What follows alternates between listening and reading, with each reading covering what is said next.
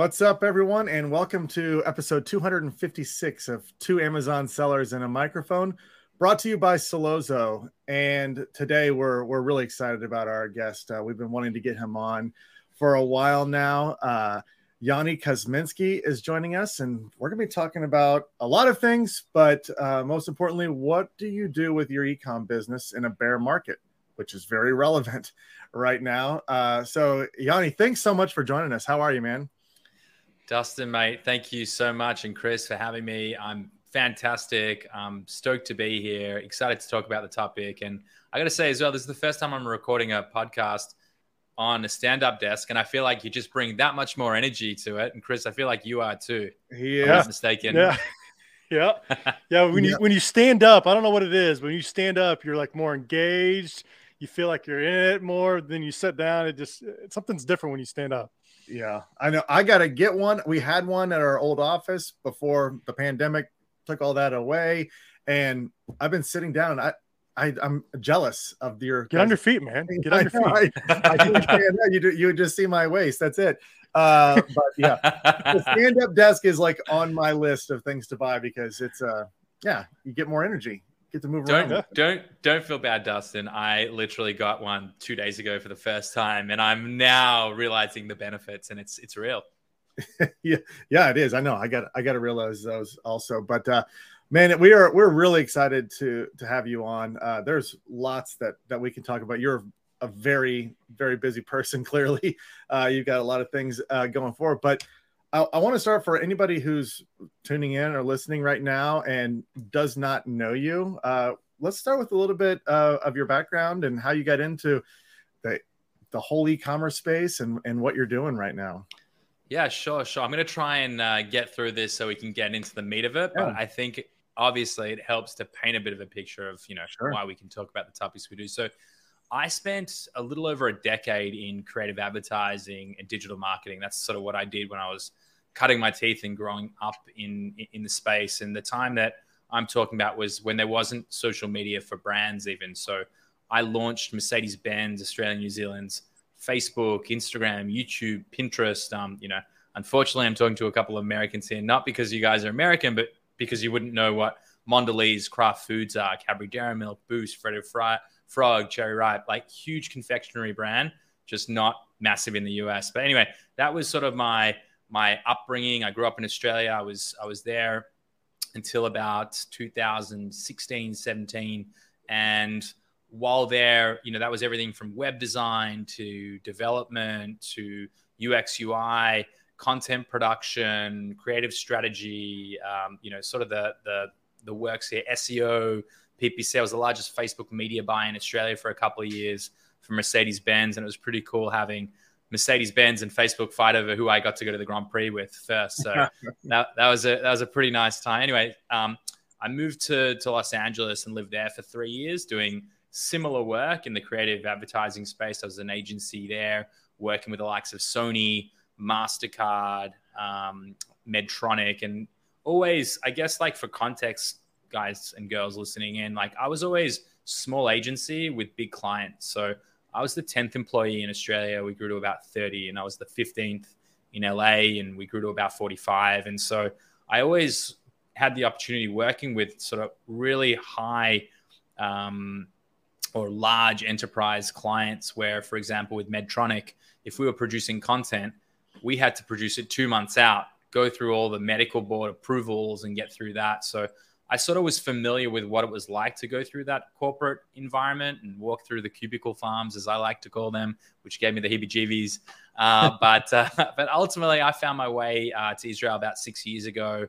Here, I met a couple of guys who had an Amazon business. They were doing about $2 million in revenue and had gotten stuck. And in 12 months, I was able to build a team out of the Philippines, and I would argue more high-level agency than I'd ever worked with, even with the clients that I'd worked with. And we took that business from 2 to 5 million. It was acquired by Thrasio. And on the back of that, just realized that there was a lot that could be done to help e-commerce sellers professionalize their business, for a lack of a better term. And so built Multiply Me, which is high-end executive search and HR into the Philippines. So less sort of VAs that will be a jack of all trades and a master of none, but high-level talent that are delivering PPC or brand management or account management or UX research, roles that were very clearly defined.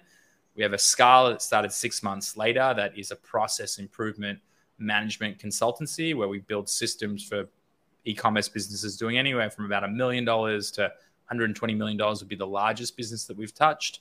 And the last business that we just launched in August is a joint venture with Sellers Funding and Global Wired Advisors, where we set up a $50 million facility to invest in e-commerce businesses to accelerate them to exit. So take a breath, maybe a sip of water here, and that's me. I want to go, and I know Dustin has questions, but I want to go to that the time that you went to Israel and you met the 6 Amazon sellers, and you said you scaled them from 2 to 5. But your previous adventures, it was all about marketing. But you built the system to go from 2 million to 5 million. Where did you learn about like VAs and how to do all that and like get systems in place? Where did that come from? Yeah, so I worked with people around the world, probably over the last 10 years. I skipped over it.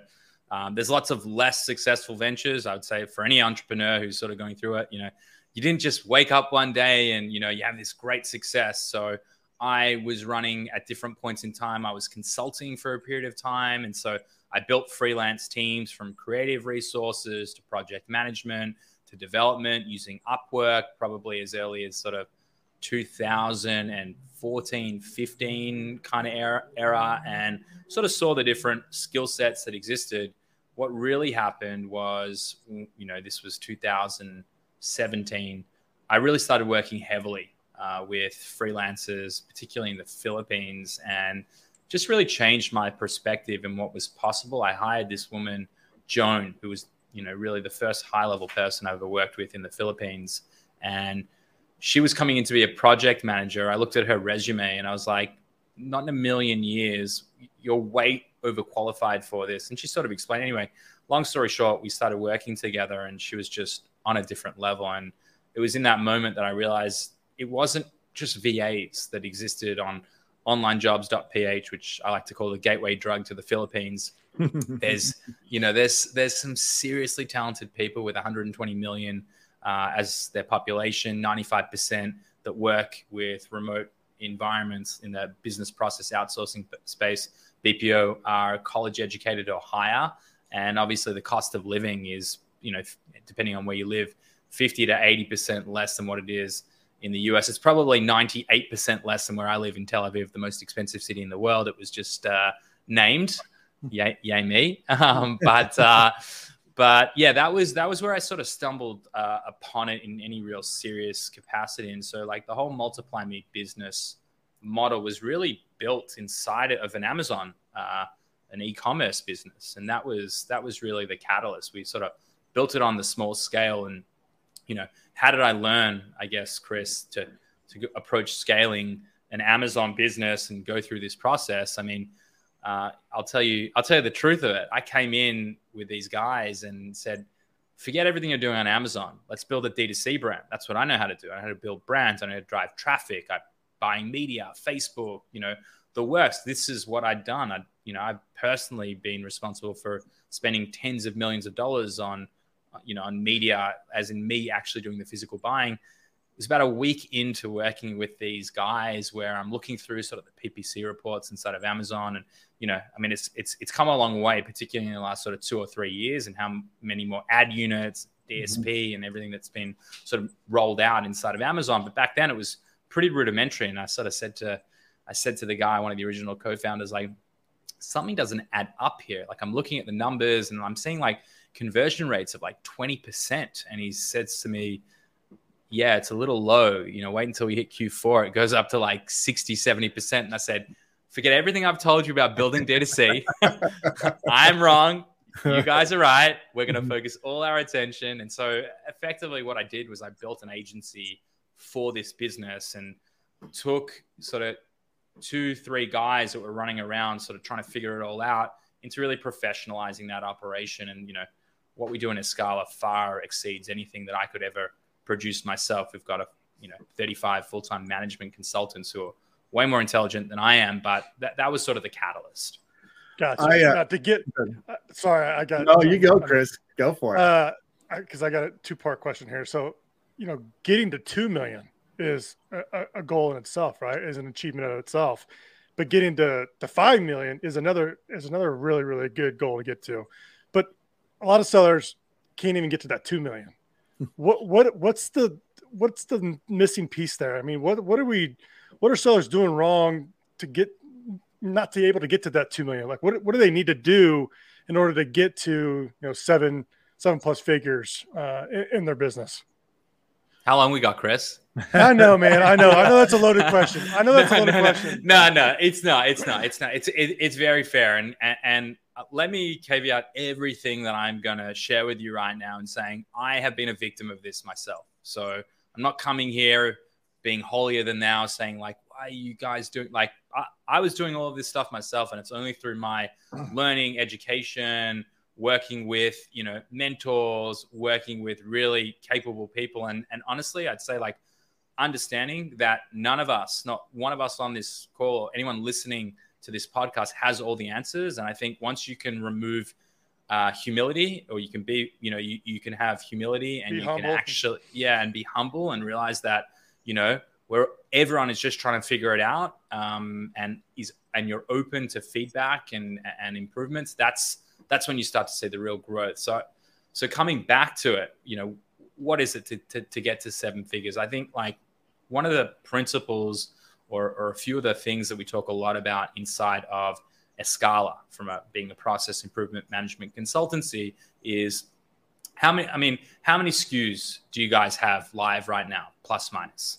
25-ish. 25, right? Yeah, 40. So 25 and 40, right? Do you guys have a hero product or 2 or 3 that are really performing far better than that other 22? No yes. Yeah, no doubt. Do you guys give the same level of love and attention and resource to all 40 and 25 of your products respectively? No. Okay, so let's start there. Let's start there from that component. So being able, you know what to do, right? You understand how to build a winning formula. You've clearly had success in the product. And obviously, not every single SKU that you launch is going to be 100% winner. And the keyword research and the rankings and the ability to it's not going to be 100% equal, or far from it for that matter. But if you were able to build out a system that brought in your people, process, and technology to building perfect harmony with every single product that you launch, gets the same level of attention, time, and resource, then you either say 6 months on, 3 months on, 12 months on, I've done everything I can. It's not a winner. I'm going to liquidate or wind it down or let it run. So I'd say a couple of things here. One, let's take the ego out of the room. I think a lot of sellers think that they need to be the decision maker in every single decision that needs to be made. The first thing that I would say, or one of the things that we preach, and particularly my co-founder Lippy is always saying, if you can build a process whereby someone else can get to 80% of where you'd like to get it, delegate it. You shouldn't be doing that task anymore. So the first thing is being able to delegate. And effective delegation, or how we look at effective delegation, is really an ability to delegate accountability and responsibility, not tasks. So a lot of people are working with VAs. I'm just going to rant here, and you guys jump in at any point. This is good. So a lot of people take the approach when they're going to work with VAs and things and people of that nature and say, right, like I've got this laundry list of items. I need you to do it. You build the list, you build the process, you build, a version of your SOPs and the training videos and the Loom videos, and off you go. And what ends up happening to all of us when we build it that way, an hour, maybe not an hour, let's say a week goes by, 2 weeks go by. I finished all my tasks, boss. What's next? Or worse, I'm not telling you, I got the clock running and I'm going to charge you for those hours that I'm not really, kicking my feet up. Now, if you attach that to a defined outcome, so let's say product researcher, your goal is to find me 5 products a month that look interesting, which I'm going to whittle down to 3 products a quarter that I'm going to plan to launch, right? If the if the delivery mechanic was tied to that accountability and responsibility of finding me those 5 products and defining the parameters of what those products may or may not look like, that's how you're going to remove yourself from that bottleneck around the decision-making component. And that's true for every aspect of your business. So how we also look at it, a lot of people look at their org chart. What we really like to layer on, and one of the things we really preach is building the accountability chart. So another fundamental mistake I would say people, and again, I'm talking for businesses that already have, let's say, 3, 4, 5, 10 team members, right? If it's just you at home by yourself, working on your business and growing that, let me take a step back as well. You don't need to hire 3, 4, 5, 10 people. That's not what I'm suggesting here. But as soon as you have products live, as soon as you're getting to a point where the business is growing and maybe it can sustain a level of, paying, and I'm talking, $5 an hour, $10 an hour, and having someone in for 10 hours a week, 40 hours a week, whatever that looks like. As soon as the business can afford to pay that, I'm always looking to buy more time, because it's the only commodity that I really care about personally that I'm not getting any more of. So, right now, full disclosure, like our business, we have nearly 400 people on payroll. We have all these other things going on. We're at about break even, like there's no reason. We're about 3 years in.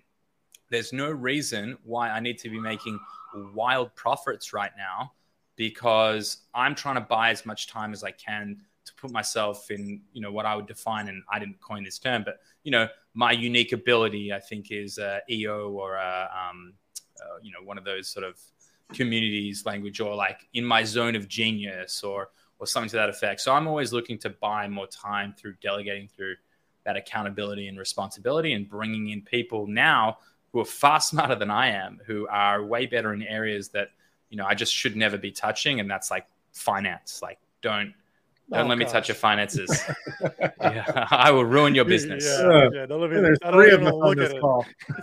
There's 3 of us here for that one. Yeah. So that's a couple for you. I mean, I can keep rattling them off, but let's maybe. Well, I like how you broke it down. Like, Dustin and I both have like a handful of products that are our hero products, but the remaining, 80% of them, we don't really put that much effort into them, just because the other 20% or whatever are doing all the sales. So when you break it down, it's more like project based, where you're looking at, like, your job is to optimize these 10 SKUs, get them to a certain number of sales per month, rather than just be my listing optimization. Like, you set defined goals when trying to get, or when trying to hire a VA. You have to have a goal in place before you just start hiring VAs. Absolutely. So you should always be hiring for your business needs, and not just because you find a really great talent, you try and, reverse engineer and plug them into the business. That's what I've done. That's what sucks is I see somebody who has really good reviews and they're like a rock star, and I get them in here and it's like, there's not enough work for them to do, or they don't need, they're way too qualified. And this is not enough. They don't fit well because I don't have the right process in place for them, or I don't have the right goal in place for them yet. It's kind of frustrating. So I'll tell you how you can find your way around that, or how you can sort of take a step back and look to bring in the right freelancer or the right full-time team member, whatever that looks like. How we like to approach it is what we first do when we're looking to achieve. So actually, let me take a step back. We'll talk about how you solve for that problem. Before we go into that, I just wanted to sort of take you through. And again, my background was working in agency land. And that is selling on Amazon is, building an agency. They're one in the same in terms of, like, you need someone, at the start, it's probably you who's a jack of all trades that's doing everything from keyword research to PPC to listing creation and optimization to maybe even jumping on Canva to do the design work, all the way through to the demand and inventory planning, dealing with, compliance, all of it, right? Now, when you look at sort of the agency model, and I think one of the most valuable things I learned, and again, I learned a lot in my experience of what not to do and how not, how things didn't really gel the way they could have. And that was through sort of poor systems. So one of the most integral roles inside of any agency that's going to run well is going to have, they're either going to be called a traffic manager or, a senior project manager, the person who is responsible for all of the internal resource and demand planning. So we used to run it where every Monday morning we'd have a stand-up meeting. Everyone the week before had to come in and estimate how much time allocation they would need from different resources to the best of their ability, understanding, being in the game for a while and understanding what things typically taking it to the traffic manager, and then them sort of working together and understanding like delivery time needs to be by this date. So I have this videographer and this photographer and this creative designer and this art director and this creative director and all these resources. So working backwards. So I'd say when we look at how do we actually build out our business to not just hit our top 3 SKUs, but hit all 25 or all 40 of them, then what I'm doing is, and you guys will know straight away, plus minus, what does it take you to, bring 5 high value images to market for your main image, and then all the supporting images. You have an understanding around it. Keyword research, how many hours is that? So you sort of build the books of what it's going to take, and then you start to fill and plug in those different individuals, and all of a sudden, it starts to be very clearly defined. Like, okay, I'm not going to get through all 40 of my products in 1 week, but over the course of a 2-month period, I'll be able to absolutely juice all of them, giving them all the love and attention, having someone like a project manager actually running this for you. So I'd say, and what I say to a lot of people when we sort of get into this level of detail is, I think the most valuable, most underrated role in any business project manager, especially for entrepreneurs who are so shiny object syndrome, next thing, next business, and I'm the most guilty person here. I'm running 3 businesses at one time here. I've also got technology in the background that we're not even talking about yet. But the point I'm making is we're all guilty of it. But if we can build out that planning, then you're able to achieve significantly more when you sort of step your way through all the resources and all the planning sort of 3 months out, 6 months out. And, obviously the further out it gets, the less clear you are on how that actually looks and operates. But I mean, it's an absolute game changer to get that level of clarity. One thing I see when hiring VAs is you'll get somebody that's like, I'm a listing optimization expert, and I do PPC, and I do inventory, and I can do cases for it. Like, they do all of it. And I'm almost to the point, I just want like a PPC guy, and I just want an inventory guy, and I just want whatever it is. Is that the same type of structure you're seeing? Like when you're hiring VAs and when you're building the team, get the person that don't go after everybody who knows everything in all the business. Get someone who's an expert in each individual section. Yeah. So yes, with the caveat that, let's take the typical journey. And I would even say, if I had my time again with Multiply Me and Escala, in terms of how we've built out like our marketing function, we've got 15 odd people inside of our marketing function. And, that's a pretty heavy cost when it comes to recurring headcount costs. Even though our team's mostly based out of the Philippines, we're still talking $30,000, $40,000 a month that we're injecting. And what I would say to anyone who's going through that process is, it actually pays you to spend a little bit more to leverage an agency, whether it's a PPC agency or a full brand management agency or a creative studio, whatever that looks like.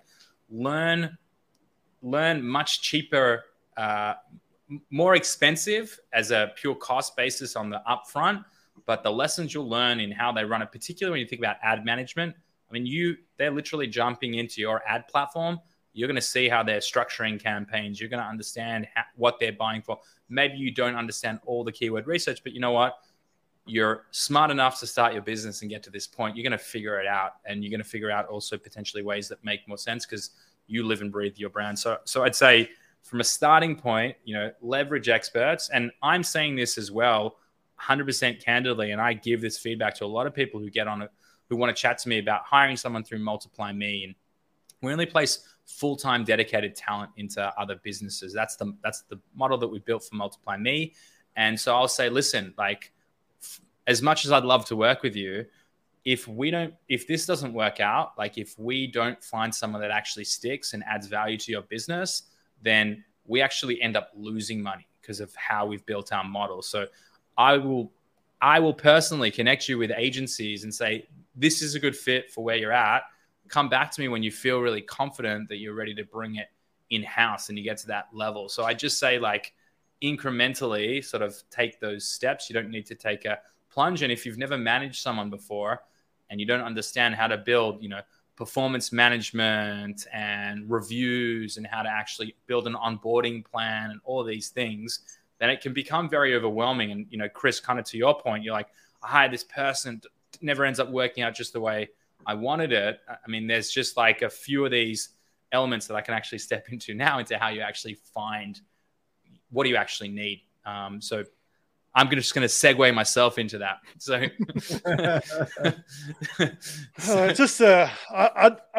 I enjoy finding VAs, and I enjoy getting a team together. Like my bookkeeper I've had for years now, and I enjoy that relationship. I've got an inventory guy, and once you find somebody, you're like, okay, this is perfect. Like they know what I want. I don't have to I'm really bad at giving like direction. I'm like, hey, I need 5 images for this SKU. You figure it out, right? Like, what you've done in the past. Don't send me like revisions. Just you figure it out and let me know when you're ready. Like, so I'm really bad about that part. But once you get somebody, it's nice to keep them in house, and you want to keep them for as long as you can, because they kind of know how you work now, and that's the tough part. Absolutely. Well, I mean, we can talk about how you build incentive programs and things that help retain based on performance, and I think that's a really smart move. But coming back to it, I mean, you said you got a great relationship with your bookkeeper, and that's something that works, right? Right. You had a very specific need for your business, and that was, can I swear here? I don't want to deal. Yeah. I don't want to fucking deal with my books. It's the worst. It's the absolute worst thing. I'd rather neck myself. But ultimately, there was an objective. There was a mission that you were trying to solve for that had a defined outcome, and they needed to have specific attributes to perform that. And off you go. You found your goal. Whereas if you are sitting there and you're sort of like spraying and praying, hoping that you find this, absolute unicorn, which I've looked, they don't exist. They're not around. But if someone finds one, I'm all ears or eyes. but ultimately, we leverage a lot of the AIM method for hiring. That's the methodology that we built into our Multiply Me framework. So we've got a few different models, but one of them is called our Talent Accelerator program. And inside of that, we build onboarding, first 90 days, how to approach it, the performance reviews, the cadences, the KPIs, to help like equip people with how to be better managers. And I think that's most of the battle, is how to be a better manager. And, again, I say all of this as someone who is guilty of making all the same mistakes. So, I'm just like everyone else. And I think like all of us entrepreneurs, we're trying to solve for problems and gaps we see in the market. So in Who, the AIM method for hiring, which is really cool. I had Dr. Jeff Smart, who wrote that book, on my podcast recently, and it was amazing to sort of hear. What was that book called? It's an old book. It's called Who, the AIM method for hiring. They interviewed, I think, well over 1,000 high performing professionals that were in managerial roles, and they built this methodology on the back of it. But inside of this methodology, when they're looking to, before you go to job description, what's the typical thing? You jump online, digital marketing manager, Indeed comes up, you download the job description, you edit like 3 years experience to 10 years experience, which doesn't exist as well, and all that stuff. You do all these dumb things, and you don't really know what you're getting, because you're just putting out like what the job description is. If you take a step back and you start with, what is the mission? So in 3, no more than 3 lines, 2 to 3 lines, what does success look like if this person is involved? And let's say, for example, we're talking about creative. Let's talk about, let's say you have 1,000 SKUs, or you don't even need that many. Let's say you have 50 SKUs, and you're thinking of bringing on a designer. Their mission is to create beautiful images that will help sell the product and, put the brand on, in the level of the top 1% of brands on Amazon, something like that, something really short and succinct. Now, in order to achieve that mission, you need to define the outcomes. So, being able to use Photoshop and Illustrator at a whatever level, being able to understand brand language and, how EBC flows, things like that. Again, I'm really just shooting from the hip here. And so once you sort of set 3 to 8 outcomes that would help you achieve that mission, then the final stage in this is you build the attributes. So what characteristics does this person need to have in order to be able to perform these outcomes that will ultimately result in you achieving your mission? And only then do you move in to the job description. But that actual framework, so that mission, outcome, attributes, draw a line on the side of it, put down comments, and do another line and put down rating. And so when you're going through it, every candidate that you're interviewing, you're asking them the same questions to understanding where they fit. You're giving them a score from 1 through 10 or A through F, whatever you want to, whatever scoring system you want. And then at the back of it, you have comments. And so if most cases you'll have someone that scores the highest and it becomes a no-brainer decision. It's not like I rocked up yesterday, I had an interview and I've done like 10 back-to-back meetings. And at the back of today, I had another interview, but I can't really remember the candidate from the week prior, and again, I used to walk into an interview, pick up the resume or the portfolio. I would be lying if I said it was more than 5 minutes prior to the interview because I was on another call. And, depending on the mood I was in, depending on how I vibed with the person would dictate if I hired them. And, I've realized over the years that's not good for the business. So coming back to the start, defining that mission, outcome, and attributes that are going to be successful for your business, and not just because you vibed with a person and they felt like a fit. That's a massive bonus and benefit if culture is a whole different topic of conversation, but it fundamentally shifts the way in which you build out your needs and your resources to actually help you scale your business. I really like that. Everything you just said brought me back to the very first VA that I hired a long time ago. Just like you mentioned, I was just looking for a good quality person. There wasn't anything specific. I had tasks that I needed to get done, but I found it, and she was phenomenal, great at what she did. But as it rolled out, I had her doing a lot of the things that were lower down on the things that she really liked to do, and it burned her out. And she ended up leaving after years, and she was unbelievable at everything she did, but it didn't align, just like you were talking about, to her goals, and my goals were not aligned, and that could have been resolved by following a hiring process like you mentioned. Yeah, I like that a lot.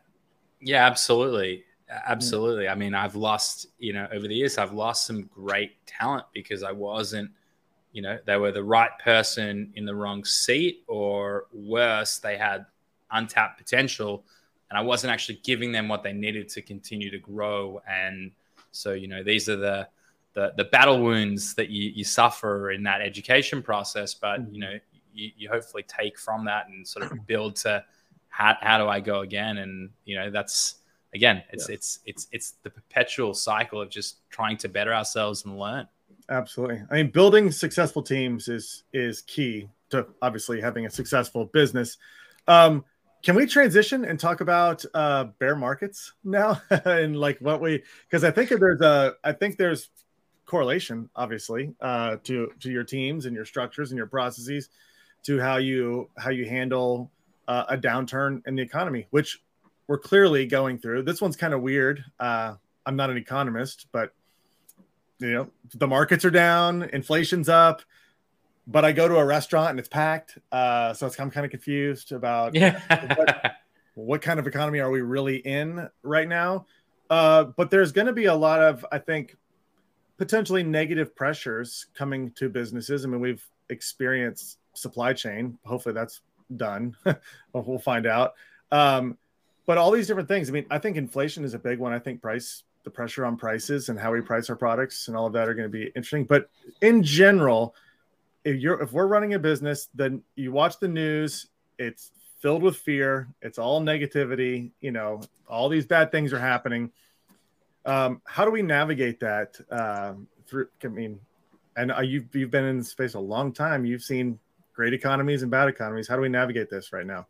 So I would say I just want to take a step into sort of the Amazon ecosystem for a second, like very specifically around what we've seen over the last 4 years, let's call it. So we're all familiar with Thrasio. They were literally the business that invented the roll-up place specifically for Amazon brands, where they go out and they buy a bunch of Amazon brands and they look to operate them at scale. And that's really the model. So we saw them raise $1 billion. On the back of that, they've gone on to raise a further 2.4 in, you know, let's call it 3 to 4 years.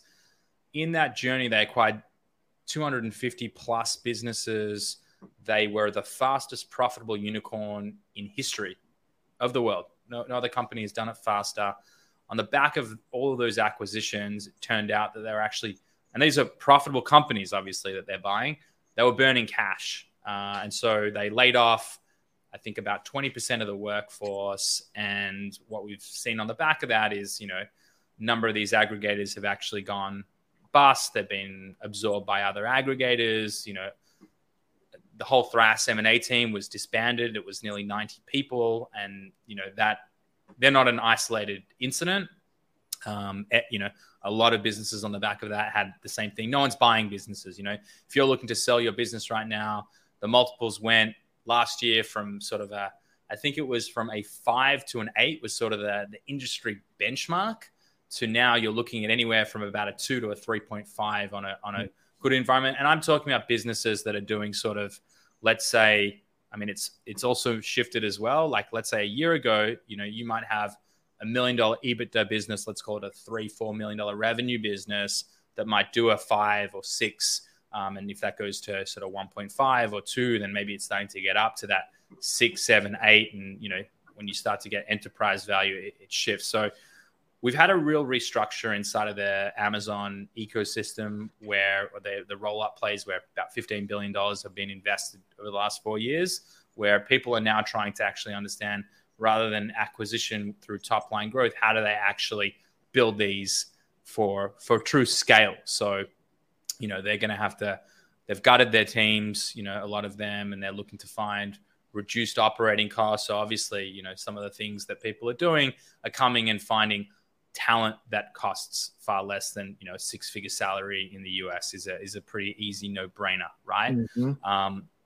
What I would say when we look at the current state is, you know, this isn't all doom and gloom and despair. So like, don't take that from what I'm saying right now. I also like Thrasio, fucking unbelievable what they've been able to do. Like, take nothing away from, you know, what I will say is probably a blip on the radar for them, or, you know, maybe a little longer than a blip, but they'll get to where they need to get to. And, you know, they've put the right people at play, and it's a great idea. And it makes sense. They also went through a really tough time with the compression, both on the Amazon side and on the supply chain logistics and everything between, all the tariffs that have come out and so on and so forth. So, you know, full disclosure, like I was saying to you guys before, we launched this business, Southcol, knowing that, you know, we sort of read all the signs, and, you know, we're staffing. We've built probably 10 to 15% now of the aggregators operationally through Escala, and we staff just as many of them through Multiply Me. They're, you know, our biggest client base. And, you know, we've grown from a team of 4 to 350 in 3 years. And that's pretty quick growth, and it's hard. And even with the process improvement consultancy, we continue to break the things that we build. So, you know, seeing that and understanding that it just doesn't make logical sense to be able to hire 100 people a week, consecutive weeks, and think that it's all going to work out is, you know, you really have to be at a different level to achieve that. So now getting to sort of where we sit today in, October of 2022, it will shift. Like, our belief is over the next 12, 18, 24 months, you know, we're going to start to see that influx. Things will settle. People have that confidence. It's not like the capital's gone. The money's still there. It's just much harder to get your hands on right now. People are just waiting to see what's going on. It's kind of like what we experienced in the start of the pandemic years ago. It was like everyone just sort of worst time ever to start a new business. But you sort of waited, and then people look to fix it. So when you're looking to go through, setting the stage here, but when you're looking to go through what is right now a bear market, and with your goal, assuming that it is to ultimately, we can obviously make good money with a lifestyle business. It's very hard from a cash flow perspective to make any real life-changing money when you talk about building an e-commerce business or an Amazon business. As you grow, so too does your need for additional capital, and that comes with all different forms of capital lending. So, I would assume most people, especially knowing what Thrasio have been able to create in a market that acquires Amazon FBA businesses, creating it into its own asset class effectively, the ultimate goal is exit. So what we're looking to do in South Col, and what I would say everyone should be looking to do is you're doing two things. So you're looking at how do I grow my multiple? So what are the things that I can do now to really increase that multiple, so that when I am ready to sell and have that life-changing money come in, I'm really in the best place. Anyone who says you go to an investment bank or a broker, it's not a 30 or 90 day trend. You can't have any real change in the actual upside of your business in a 90-day period. And anyone who tells you otherwise is, they can build you to ready and make, and cross the T's and dot the I's and, wrap it up in a bow, but you're not actually going to be able to make tangible results. You need 12, 18, 24 months. It works on trailing 12-month EBITDA. And, sure, if you've got a great investment banker, they can try and have that for forward, and you can do a whole lot of things here. But growing the multiple, right? So coming back to the start of the conversation we were having, where I said to you guys, what's stopping you from giving the same love and attention to 30 products as it is 3? It's the same thing as what's stopping you from launching 50 products a year and not 5. And so a lot of that comes down to process. And again, I'm just using my current day examples here, but like one of the things that we're looking to do in South Col is, you as the founder of the business, we're trying to remove you operationally to anything that's not going to grow that multiple as quickly as humanly possible. So we're going to sit you down. I'd say for anyone who can build the systems and processes and bring in the people to remove themselves operationally from things like PPC. These are all critical things. You need them to run the business, but they're not going to grow your multiple. PPC management, design work, copywriting, EBC, chasing up whatever, right? Seller support, the worst of it all. The worst one. These things are business critical, but they don't need to be used. So finding ways in which you can remove yourself operationally, and if you're really smart, you can actually reduce those operating expenses. So really enhancing that SDE. So if you can, like we've been talking a lot about VAs, if you can bring in low cost, high value talent, or if you can build a process where you systemize your business based on how we look at it, people, process, and technology, and you really sort of close that loop where you're no longer the critical person inside of it, then all of a sudden you could potentially build out, what do the next 20 products look like? What are the manufacturers I'm going to work with? What's the patents that I'm going to look to actually develop around it? You don't even necessarily have to bring this to market. You don't need to launch all of these products, because if you put yourself in the with a buyer's hat on, especially for prospective buyers, let's say that they're not a strategic or they're not a PE fund and they're not at that level where they have that level of foresight. You give them the roadmap of what the next 2 years of the products that they're going to need to launch, with the full blueprint of who you're speaking to, what the margins are, what the launch strategy is. All of a sudden, that is a lot more attractive to a significantly larger buyer pool. And what's more is if you can actually document the process of what that looks like and how you iterate and build product, and you remove yourself, in terms of the value that you bring as much as humanly possible, then that's obviously going to have intrinsic value and increase that multiple. And on the other side, finding ways to reduce that operating cost and being very intelligent is going to have obviously some lasting things. So I'd say, in short, like to sort of summarize some of the points here, is if you can find intelligent ways to systemize and reduce the operating costs of your business, and then focus on the things that, let's call a spade here, the things that we all love, and that's inventing and creating and building product. If you can get yourself into that seat, that really, I'd be shocked if any founder listening in here didn't say, that's the thing that I hate doing, is coming up with new brand and product ideas. You're going to be able to go a whole lot further as well. So I know it was a long-winded answer, but we're also just scratching the surface, but that's what I got for you. I love that stuff. I love that kind of, like, building the brand, launching products, doing product research, getting quotes, all that kind of is the fun part of it. But doing the books and getting the listing set up and inventory, like, I don't want to mess with that stuff. But I like the process of it when setting up the process. Sometimes I think you just need to take yourself out of the nitty gritty and just start writing down, okay, here's what I got to do. Get a sample, figure out the sample, negotiate costs. Like, writing it out is something I've done here in my own office, is just get like a big dry erase board and just write out the process so I can visually see it when I'm doing that, to make sure that I follow that exact little flow there. So I could go down a rabbit hole on this. I was going to say, we could do a whole nother session on how you can build out your processes for your business that is going to serve you in the long term. But we ain't going to make it here today. No, well, give me another book. You said the Method of Hiring. What other good book do you got that you recommend? I have tons. Write it down. So I'll give you a couple of my favorites. I'm trying to think that relates to people who are listening. So one of the books that I love is Traction, EOS. It's called EOS, Get a Grip on Your Business. And it's a business operating system, or the entrepreneurial operating system is what EOS stands for, that helps you get vision and traction in your business for teams between 5 and 250. And it's an absolute game changer. We've implemented it years ago, and I can't tell you sort of the value it adds. If you're managing people, I think a great one by Liz Wiseman called Multipliers, which is actually where we took the name Multiply Me from.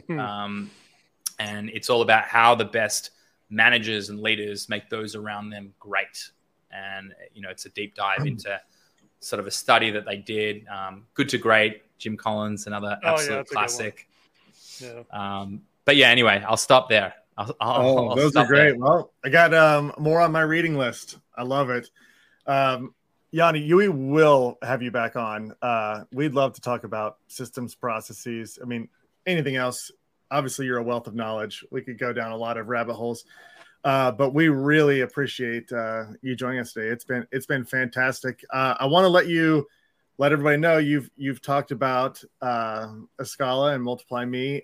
There's going to be people who have listened to this and are very interested in learning more, starting a conversation with you. How can they get in touch with you or find out more about your businesses? Yeah. So the best way I'm pretty active on LinkedIn, Yanni Kosminski at LinkedIn, or, you can see the websites cruising down the screen here, literally Yanni at southcol.co or multiplyme.com or weareescala.com. You get me directly on any of them. That'd be best. Yeah. Awesome. Yeah. Well, clearly you've got your processes in place if you're managing all of that right now, all three of those. So yeah, everyone please check all those out. It's fascinating what you're doing, Yanni, and we will have you back on. So again, thanks for joining us, and thanks everybody for tuning in. We'll be back at this again tomorrow. Have a great one, everybody. Another one.